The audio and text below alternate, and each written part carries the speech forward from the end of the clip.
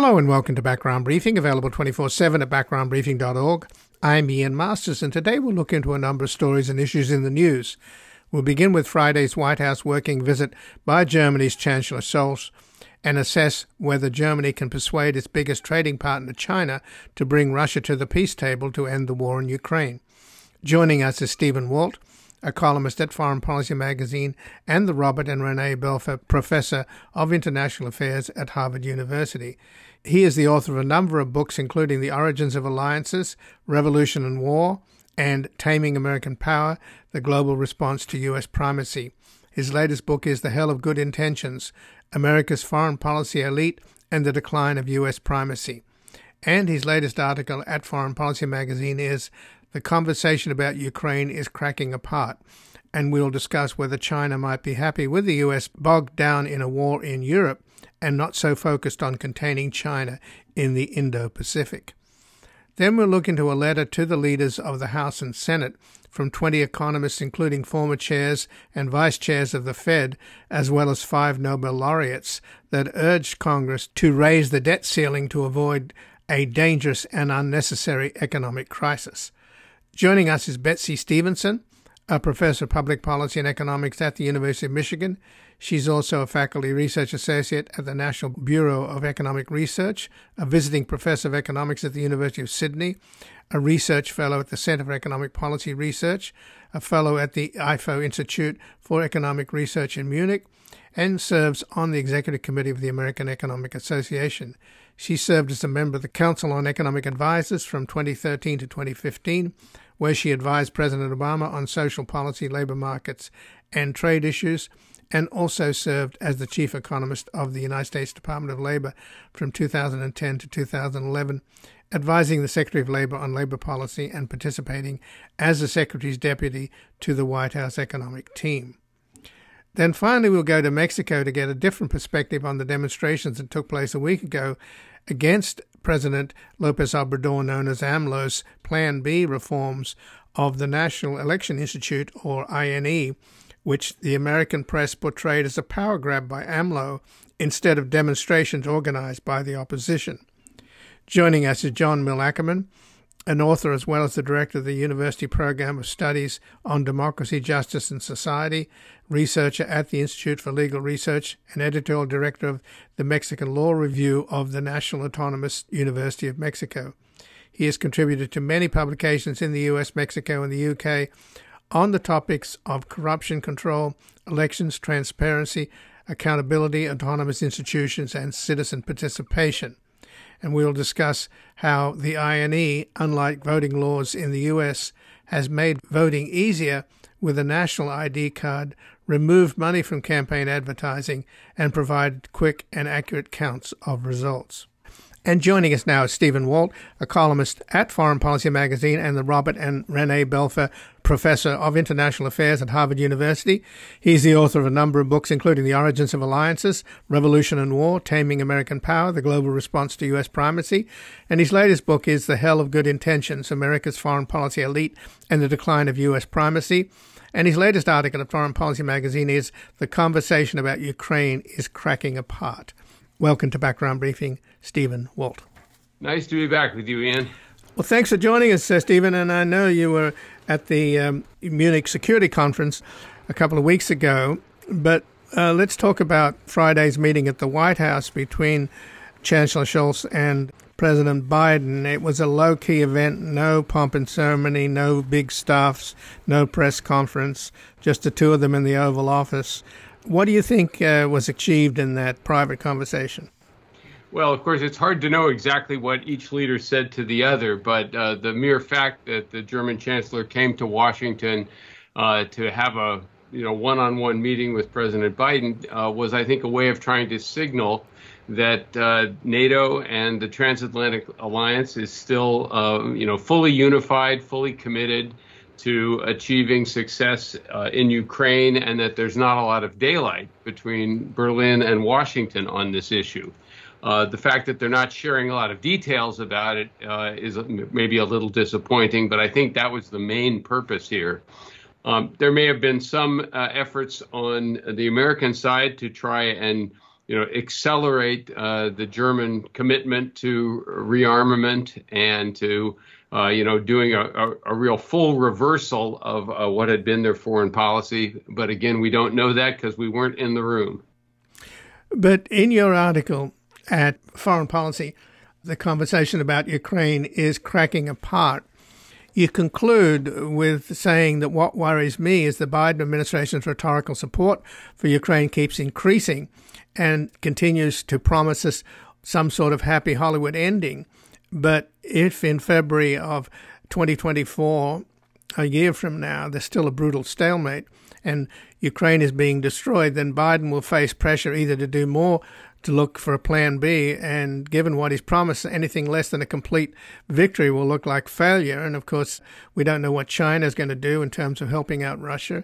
And if China does cross that line, then the US will impose sanctions on China, and then we'll have suddenly supply chains problems. The shelves in Walmart will be bare, and the Republicans will be piling on. So not just Scholz, but Biden surely has an incentive to want to end this war.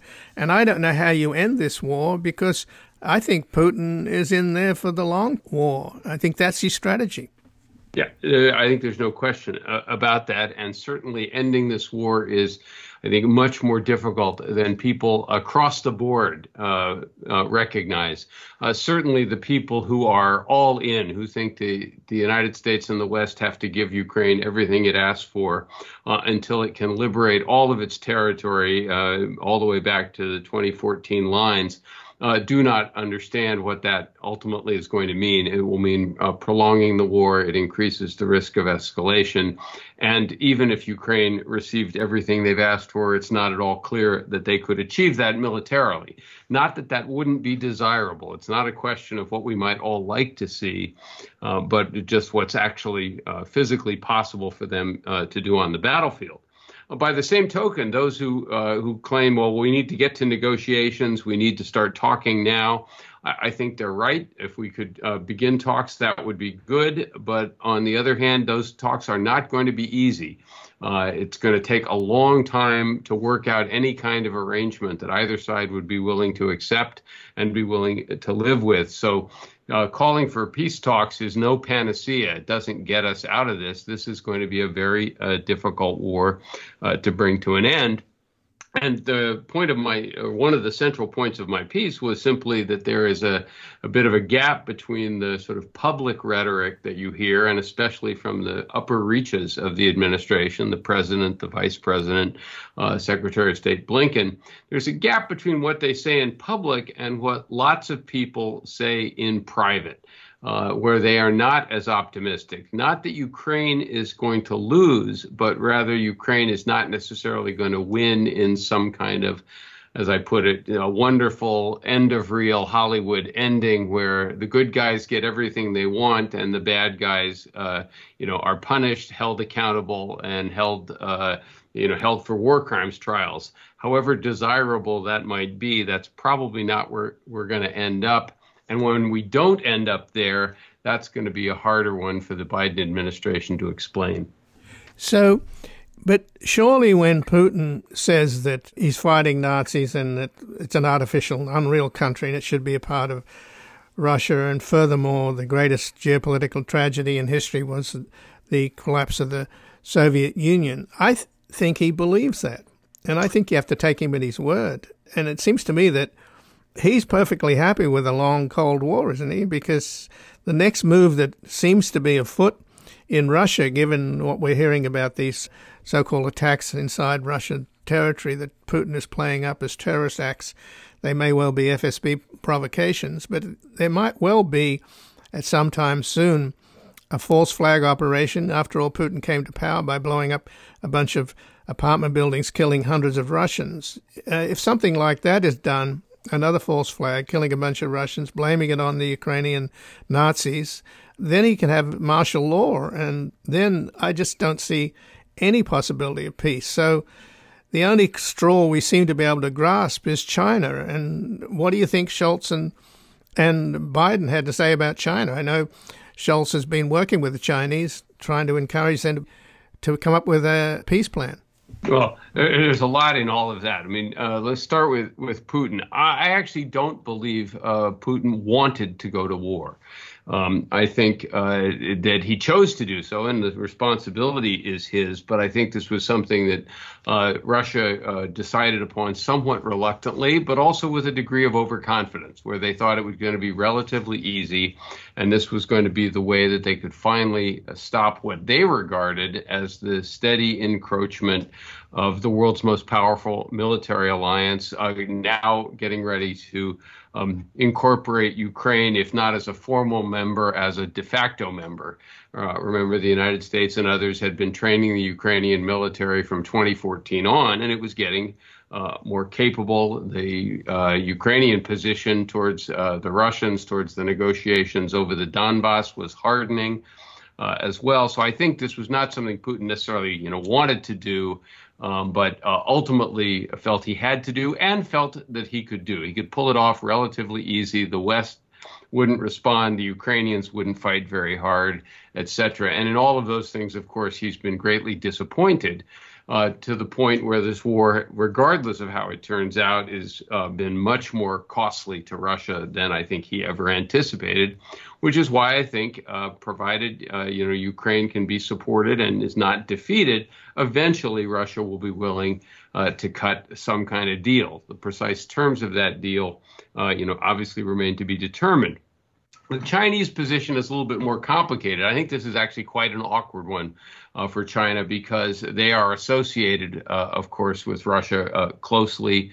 They've not condemned the invasion in any explicit way. It has shown that their most important ally is not as militarily capable as they might have believed. And so the Chinese have tried to walk a rather fine line here. I think they will be reluctant to give a lot of material support or any material support to Russia for that reasons. Remember, the Chinese are busy trying to get their economy restarted, and they've been engaged in something of a charm offensive towards Europe lately. Moving closer to Moscow right now is a good way to derail that for a good long time. You could even make the argument that it is in the Chinese interest for this thing to just go on for a long time. Huge distraction for us, huge distraction for Europeans. We won't be able to do as much in Asia as we might have wanted to do. And so from a really ruthless Chinese perspective, doing nothing to help Russia win and doing nothing to settle the war might actually be their most attractive play. I can spin some alternatives to that, but I think that you certainly have to take that possibility seriously as well. So given that China is Germany's biggest trading partner, how much do you think China is, or Xi Jinping, is concerned about brand China? In other words, there obviously, just as there were in Russia, some competing interests about the business community not wanting war and the nationalist military people wanting war. I think the same dichotomy is in China, and I'm wondering whether that is something that's weighing on Xi Jinping.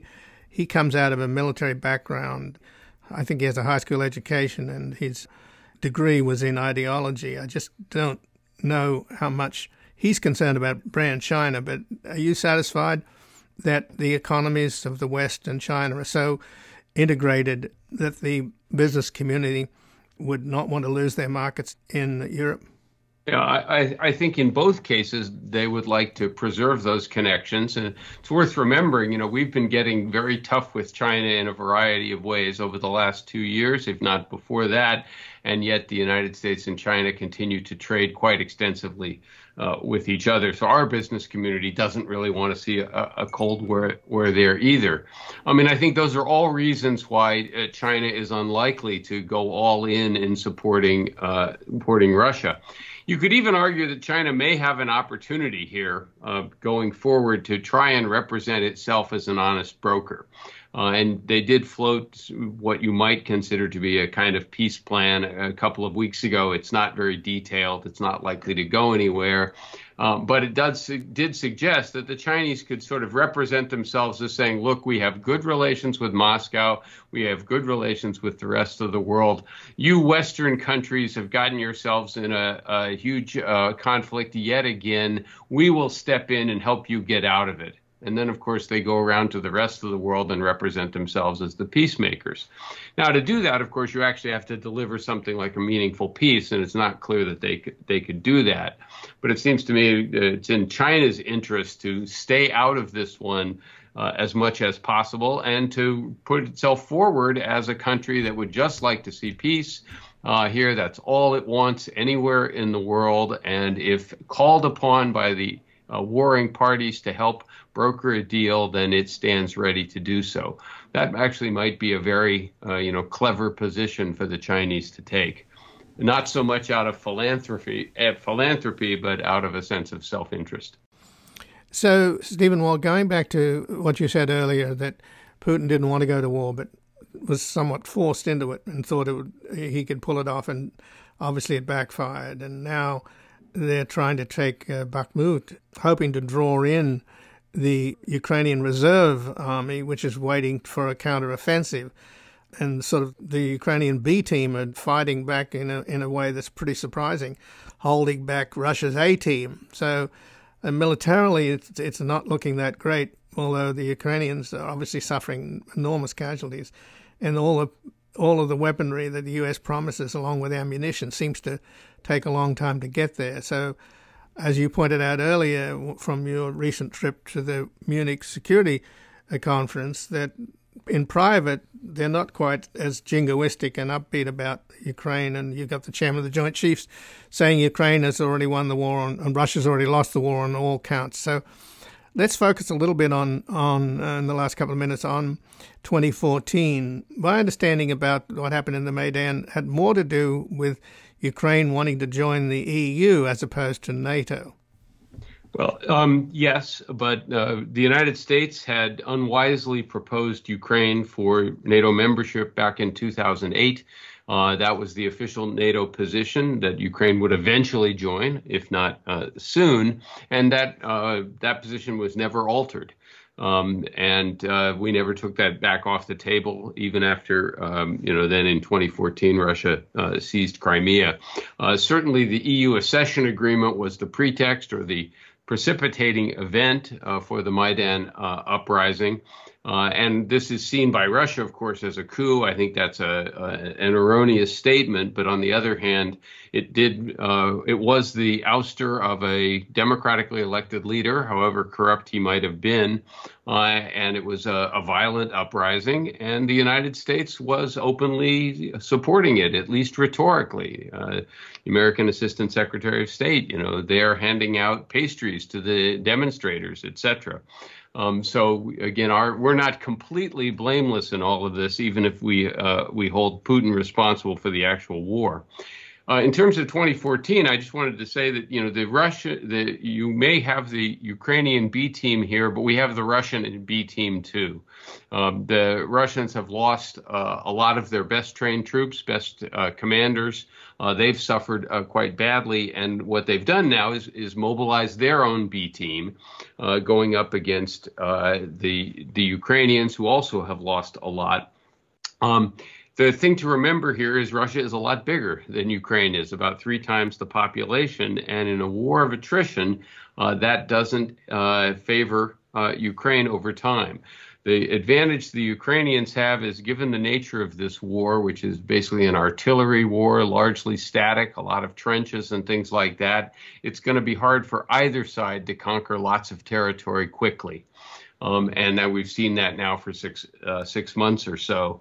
And one does have to then wonder if at what point both sides agree that things aren't going to change in a fundamental way, and therefore it's time to figure out what peace terms might be.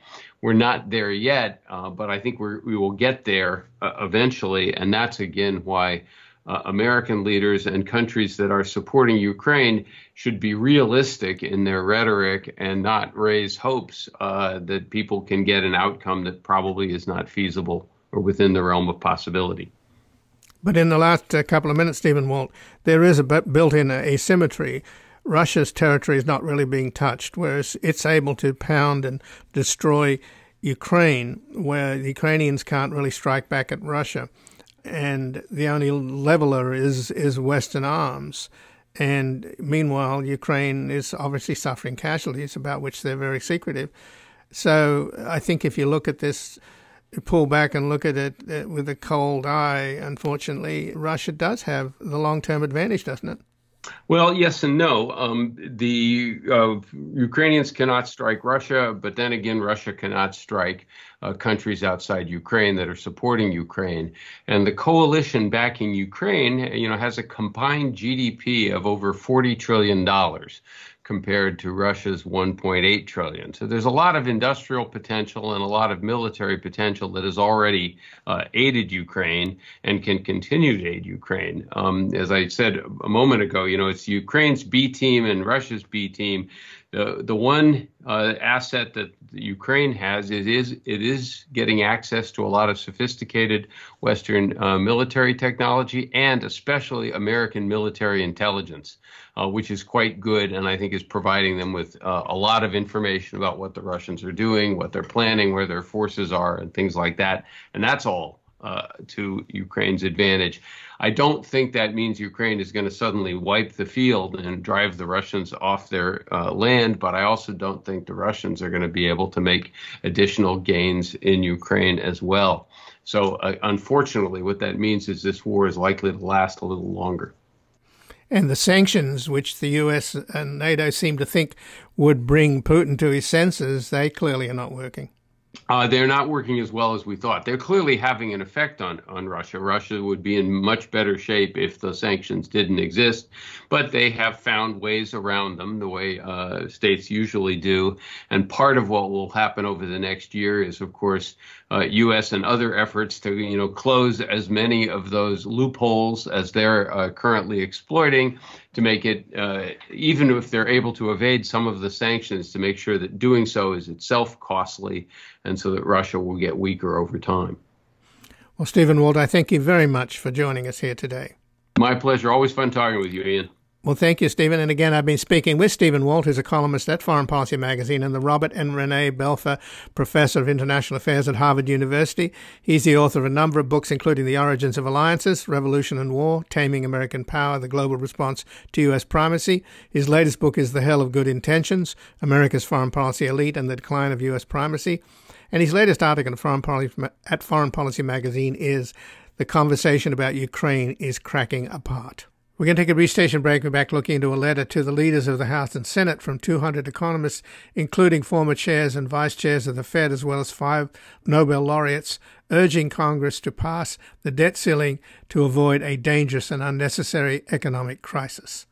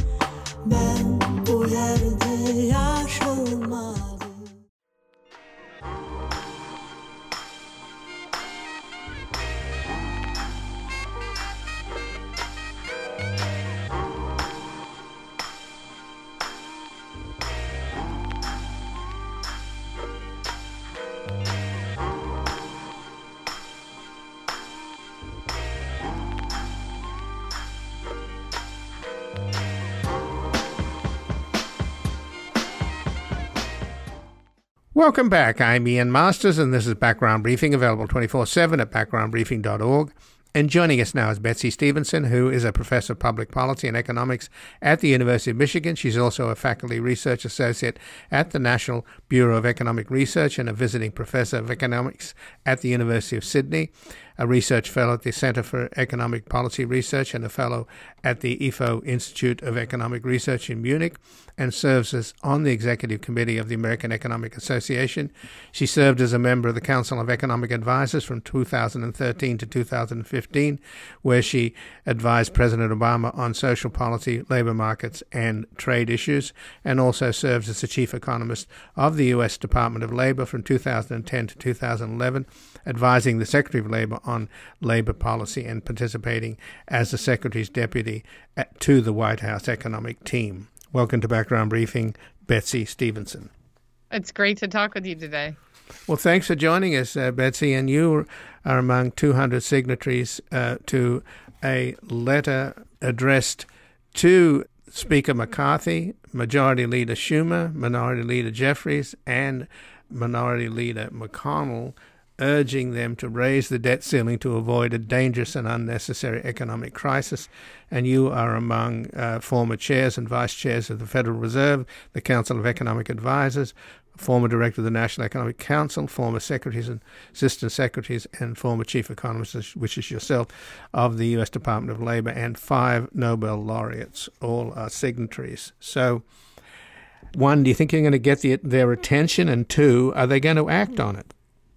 Well, I certainly hope they pay attention, and I think it is really important that we come out and state something that many people might think is obvious, but simply not paying your debt is not a way to manage your budget. And in particular, at the national level, when we're talking about the United States, not paying their debt has really dire consequences that will be extremely hard to undo. So some of those consequences are potentially paying higher interest rates for a very, very long time. That will mean either having to raise taxes even further to pay for this, the negative effects of not paying the debt, of not raising the debt ceiling, or cutting spending even further to get more, not to bring down the deficit, but to service our debt. So, I think Congress wants to have debates about how much should be spent each year. They absolutely should have that, but it just shouldn't be done in a way that is tethered to the question of whether they should pay their debt. When people loan money to the United States, they trust the United States to honor its commitments. And people who are, say, getting Social Security payments, they expect the government to keep making those payments, right? They paid into the system. They don't want something as arbitrary as a debt ceiling to limit whether they get paid or when they get paid. But this is all happening because of a caucus in the House known as the Freedom Caucus, and former Speaker Boehner referred to them as legislative terrorists. So you have a game of chicken going on here between the kind of Marjorie Taylor Greene people who have a lot of sway over the Speaker, who got his job as a result of caving into them. So this is not your father's or grandfather's Republican Party. These are not conservatives. These are right-wing radicals. And I don't know whether you can be assured that reason and rationality is going to prevail. I think that's a really frightening thing you just laid out, but I tend to agree with you that I'm a little bit more worried now than I've ever been before. And I think the reason I'm worried, to make it a little bit more concrete, is just that I don't actually understand what it is that they're hoping to get. We could eliminate all government spending that's discretionary. When you think about when Congress appropriates funding for, things like the Department of Labor or, all the stuff that we think of government as doing, and we still wouldn't actually eliminate our need to raise the debt ceiling. And so nobody thinks we're going to wipe it out to zero. The big issue is entitlements. Entitlements are the big bucket name that's given to Social Security, Medicaid. And the reason they're called entitlements is because, Congress isn't supposed to authorize spending on that every year. A commitment's been made to people. People paid into a system and they expect to get payments out. But that's where the big money is. And so if they're really looking to reduce to try to end our need to borrow in the future, they're looking to make cuts to those programs. And we did see some Republicans come straight out and say that's what we want to do. The Republicans have walked away from that. They no longer seem to want to touch these big programs. And so then the real question is, what are they looking for and how is it related to the debt ceiling? And I think, what they're looking for is not clear. And it's also, what is clear is that it's not really related to the debt ceiling. They're going to have to raise the debt ceiling no matter what. And I think what would be better would be for members of Congress to raise the debt ceiling and then have real debates about spending when it comes time to authorize the next budget. Well, the Treasury's doing all kinds of manipulations and tricks to stave off the inevitable, but we're getting close to the cliff, are we not, Betsy? Yeah. So, if you want to think about what Treasury's doing is, think about if you're getting to a situation where you just don't have enough money to pay your bills, what do you do?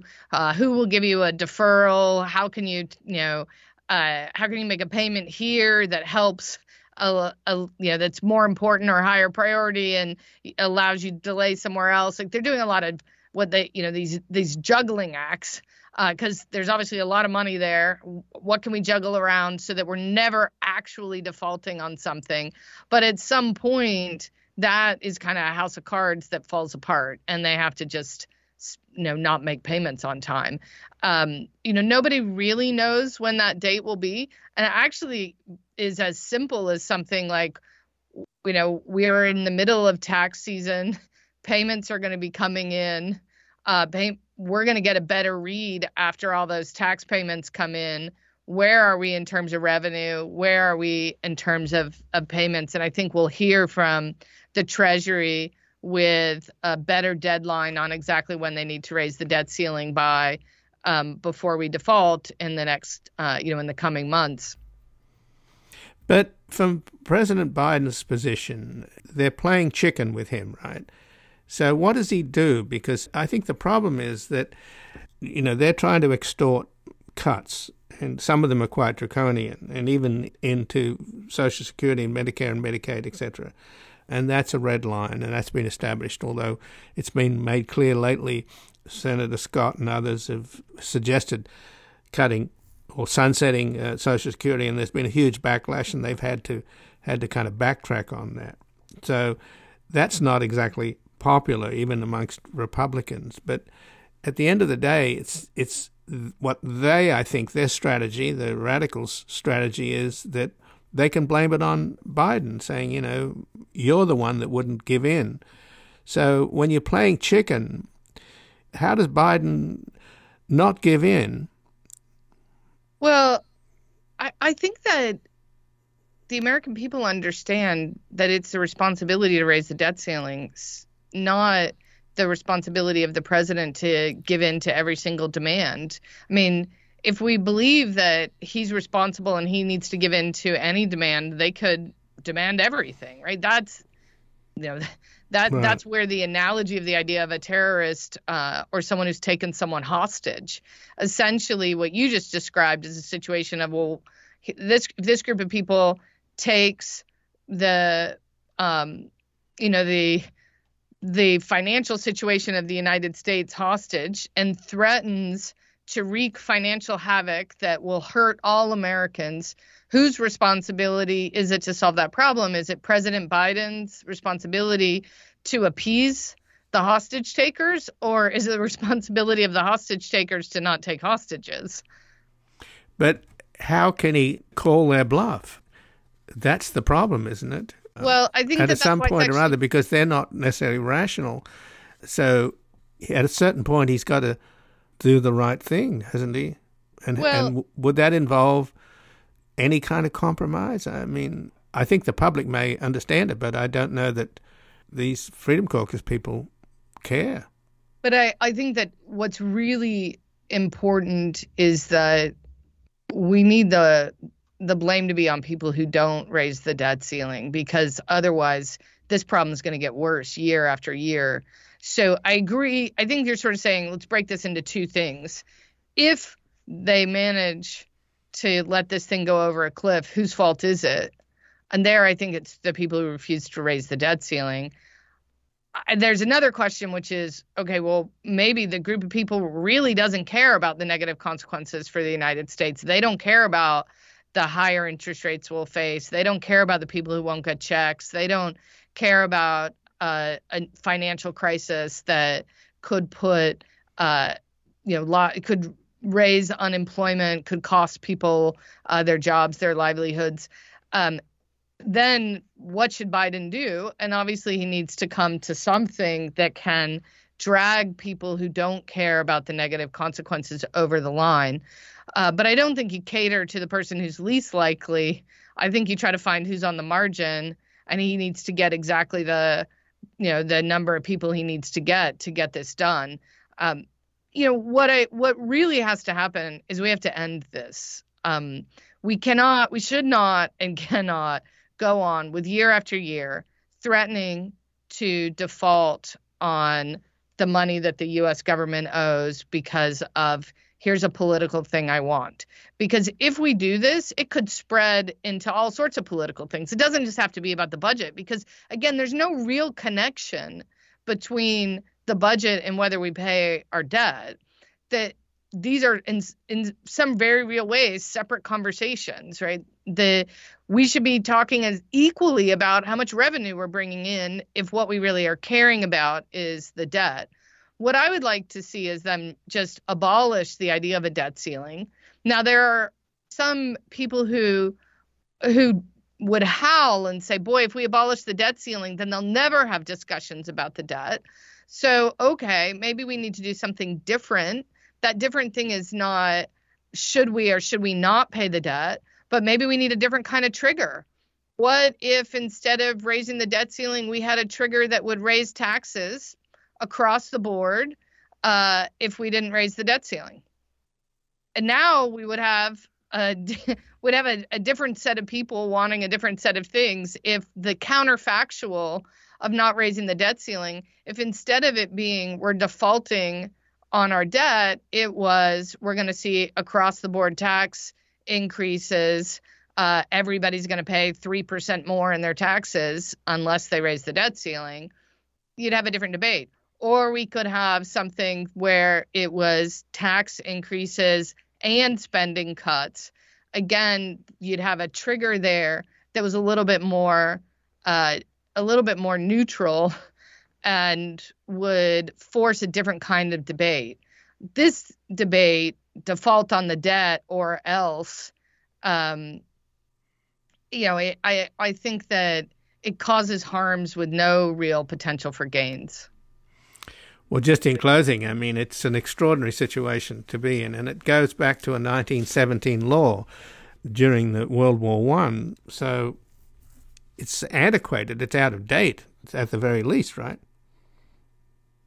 Yes. I mean, there's no really good policy reason for why we would have both, a constitution that says that the U.S. should honor its debts and, debt has the full faith of the United States behind it when the U.S. borrows, and, but Congress has to approve paying that debt every year.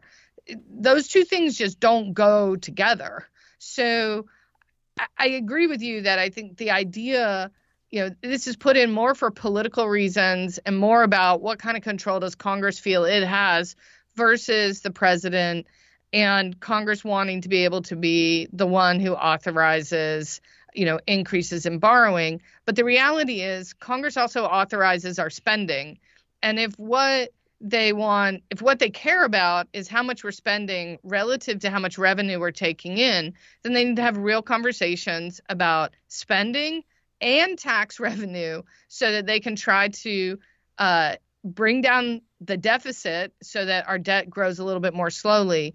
Those are real conversations. You shouldn't be threatening to stiff the people who have, in good faith, lent us money. Well, Betsy Stevenson, I thank you very much for joining us here today. It was great talking with you. Thanks for having me on. And again, I've been speaking with Betsy Stevenson, who's a professor of public policy and economics at the University of Michigan. She's also a faculty research associate at the National Bureau of Economic Research and a visiting professor of economics at the University of Sydney and a research fellow of the Center for Economic Policy Research and a fellow at the IFO Institute of Economic Research in Munich, and serves on the executive committee of the American Economic Association, and she served as a member of the Council of Economic Advisors from 2013 to 2015, where she advised President Obama on social policy, labor markets, and trade issues, and also served as the chief economist of the United States Department of Labor from 2010 to 2011, advising the Secretary of Labor on labor policy and participating as the Secretary's deputy to the White House economic team. We're going to take a brief station break. We're back with a different perspective on the demonstrations that took place a week ago against President Lopez Obrador's Plan B reforms of the National Election Institute, which the American press portrayed as a power grab instead of demonstrations organized by the opposition.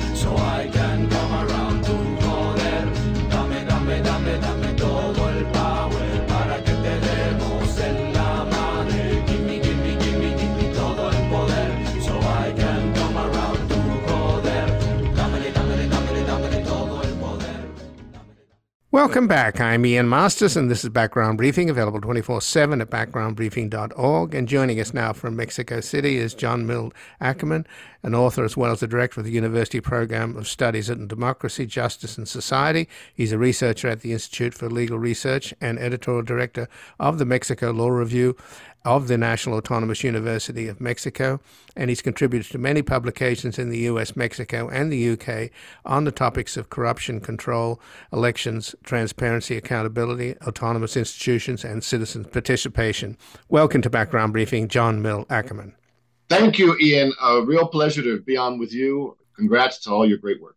Well, thank you, John. And a week ago, Sunday, there were enormous demonstrations in Mexico City Zocalo in defense of Mexico's fragile democracy. Hundreds of thousands showed up in town squares in over 100 cities throughout Mexico and in 8 countries, including the United States, where there were a number of demonstrations in Austin, Brownsville, Chicago, Houston, Los Angeles, Miami, New York, San Antonio, and Washington, D.C. And it's very hard to understand why President Lopez Obrador would want to somehow undermine the Autonomous Election Board, the Institute of National Elections, known by its acronym INE, since that was the very body that brought him to power and ended 71 years of corrupt rule by the PRI party, who basically controlled the elections and decided that they would win them all. So how do you explain this, John? Well, there's a long history behind the scene. I don't know how much time we actually have to talk about it, but so we need to understand the context here, Ian. There's a long historical context of what's actually going on. I don't know how much time we actually have to talk about all the details, but this electoral institute is not what it's being portrayed as being in the foreign media. And also the electoral reform by López Obrador is also being distorted in international media. Indeed, I could possibly speak of a sort of an international strategy to attack this electoral reform the same day. New York Times, Wall Street Journal, Financial Times put dedicated front page articles about this issue before the march. Of course, the march itself was an important historical moment that needed to be reported on. But it even seemed as if the international press was sort of preparing and participating in the organization of this march. Now, there's not to disqualify what happened. We need to understand what's actually happening, but we need to do this in historical context. The first point is that this electoral institute, yes, was given autonomy in the 1990s, but this autonomy was then captured by the powers that be, by the private oligarchic interests and the political interests of the old regime, the old authoritarian priest regime. And the institute was used in 2006 to basically commit fraud against López Obrador. His first bid for presidency in 2006 was eliminated because of the partial use and abuse of power by this electoral institute. And it's for that reason that he had to wait until 2018, because in 2012 there were also vast irregularities in the electoral sphere. Until 2018, he became president. So this autonomous institute has actually been quite complicit with electoral fraud. And so that's the basic context. And so López Obrador now is president, and he has presented, now has been passed, this electoral reform, which tries to attend to some of the issues within this electoral institute, which allowed it to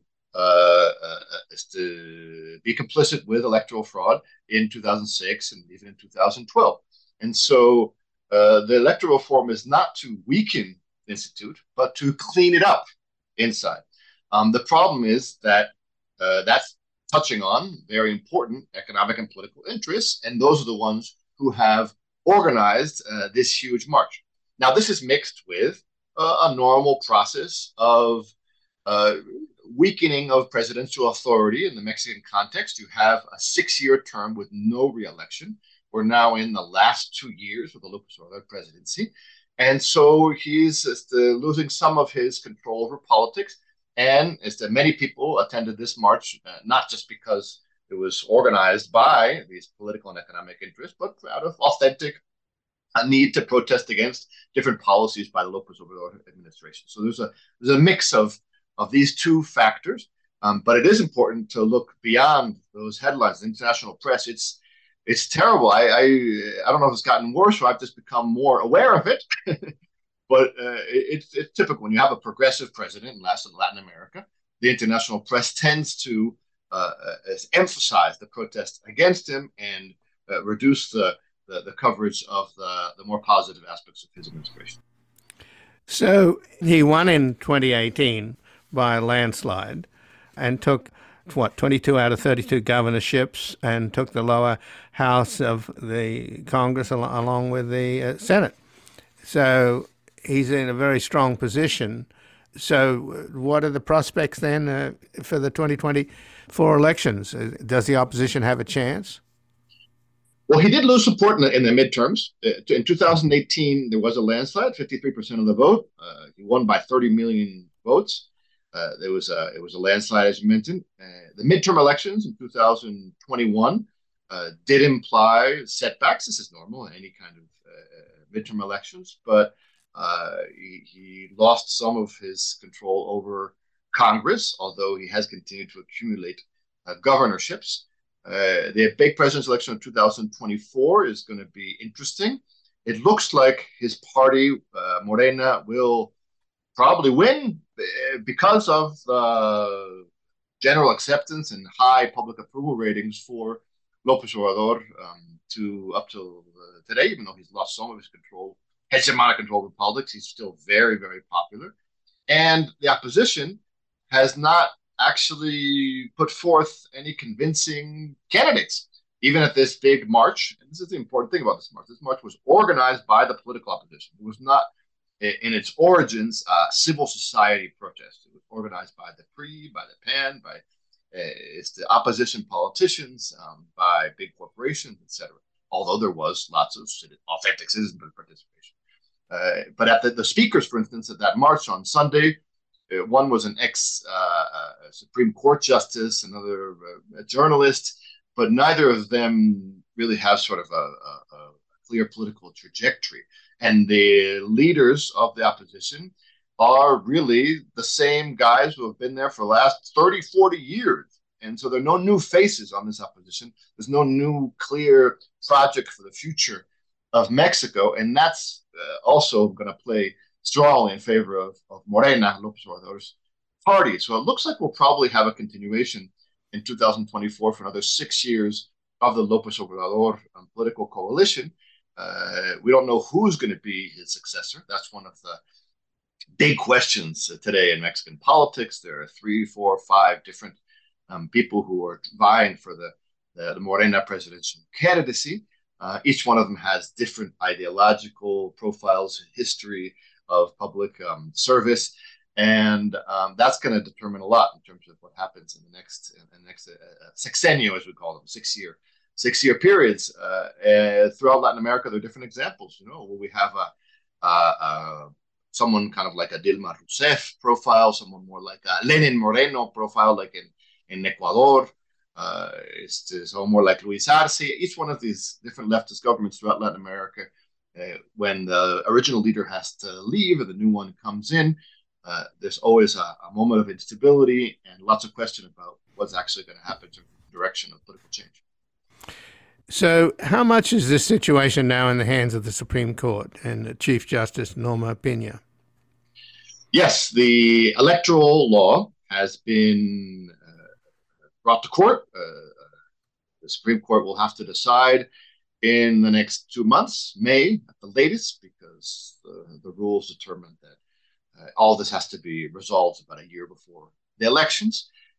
It's likely that the court may strike down some of the articles in this electoral reform. They could even strike down the whole thing. It's not an easy thing to do, as in the United States as well. You need to get, in this case, to actually strike out an article in the law, you need to have 8 of the 11 votes in the Supreme Court to do that. López Obrador himself has appointed 4 justices. So if the 4 López Obrador justices defend the electoral law, it will stand because the maximum amount of votes would be 7. But if one or another of those López Obrador appointees decides to vote with the other justices, then possibly this law could be struck down. I do personally have some issues with the law. I don't think it's a perfect law. It does weaken, in many ways, the electoral institutions insofar as how they can defend the rights of citizens, particularly militants of political parties or those who want to be candidates. But in general, the real central part of the reform is to democratize the electoral institutions internally and to make them more efficient. The amount of spending done on these institutions is stratospheric. I mean, stratospheric. In the United States, you probably don't even understand what we're talking about because these are, enormous bureaucracies, which are very important in terms of what they do, organizing elections. But by no means do we need these monsters that, bureaucracies tend to explode, feed on themselves, expand constantly unless law or politicians intervene to put things in order. That's the central issue. They're not taking away, this is very important, the autonomy of the institute. The institute remains as a fully public autonomous institution. They're not eliminating the national structure of the institute. The institute still is present in the entire country, is still responsible for the federal elections. They're not eliminating the issue of how the citizens are the ones who actually count the votes. That's also very important. That's an achievement of the 90s, in which in each voting booth there are citizens who by lottery are selected to be the ones who actually do the vote counting.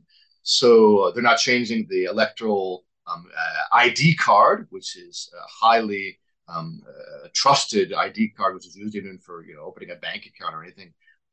Mexicans do in their normal legal life. They use their IFE card or their INE card. That's not being changed. So the basic achievements of the struggle for democracy over the last 30 years are not being affected by this law. It's more a question of a struggle of interest and power over who gets to control that electoral institute, which over the last 30 years has been controlled by bureaucracy, really at the service of the political opposition. They used to be the political regime in power, and now it's the political opposition. So that's the That's the political foundation or roots for what we're seeing today. So, in other words, this demonstration took place last Sunday, where most of the protesters were dressed in pink and white, the colors of the National Election Institute, INE. They're being co-opted by the opposition. But the fact that you have this very popular national ID, which we don't have here in the United States, we have a completely balkanized electoral system, which is easily gamed, and the obsession seems to be, particularly on the Republican side, to try and find all kinds of trickery to stop people from voting, complicated rules, registration. No other democracy has such a cumbersome and deliberately difficult system that the United States has. So we could learn a lot from Mexico with its electoral ID. So there are obviously aspects about the INE that are very popular, right? Exactly. Yes, it's actually structurally, legally, the National Electoral Institute and the Electoral Tribunal with a special set of judges dedicated exclusively to resolving electoral disputes. For you guys, it's the Supreme Court who has to, in the end, decide electoral dispute, and they're not really trained for that issue, and there's a whole political question doctrine, et cetera. But here in Mexico, we have our own tribunals. We have the Autonomous Electoral Institute. All of that is fantastic. Exactly. Our institutional and legal organization in Mexico is much better than in the United States. And that is not being changed by this reform. That's the important thing to point out. We're still going to have an autonomous INE. We're still going to have the electoral cards. We're still going to have the citizens who are counting the votes. We're still going to have a strict control over spending. For instance, in Mexico, the parties are not allowed to hire out advertisements on television. The time on television is distributed without costs to the parties or to the taxpayer, between the different parties and the candidates based on their performance in past elections using a sophisticated formula. But there's absolutely total prohibition to anybody, even civil society groups or businessmen, to hire out or television advertisements in favor or against any of the candidates. So this creates a more level playing field in which money is not the most important thing as it is in the United States. And so, yes, there are all of these great advantages to the Mexican electoral system. And the important point to point out is that exactly that is not being changed at all. What's happening is that there's a restructuring of the institute, which, from my point of view, can potentially make it more autonomous, not less. It's not like the government is actually taking over the institute, it's that the institute is being freed from this political control of the old regime.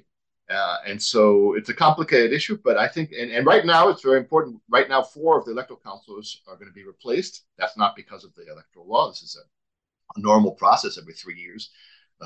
4 members have to, 3 or 4, depending on the specific year, are going to be changed. And we're right now in the midst of that process. That, to me, is the most important process. Who are going to be the people who occupy the new spaces in the National General Council of the Electoral Institute? And we hope that those will be independent experts who know about the law and will be able to defend democracy against all different kinds of political attempts to affect democracy in Mexico.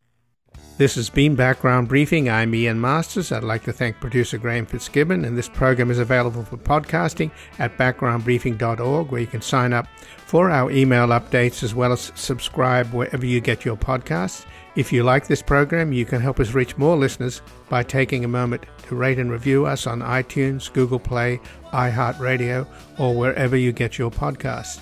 And please do share the program with friends and family and colleagues on Twitter and Facebook. And I'll be back again tomorrow at 5 p.m. Bye for now.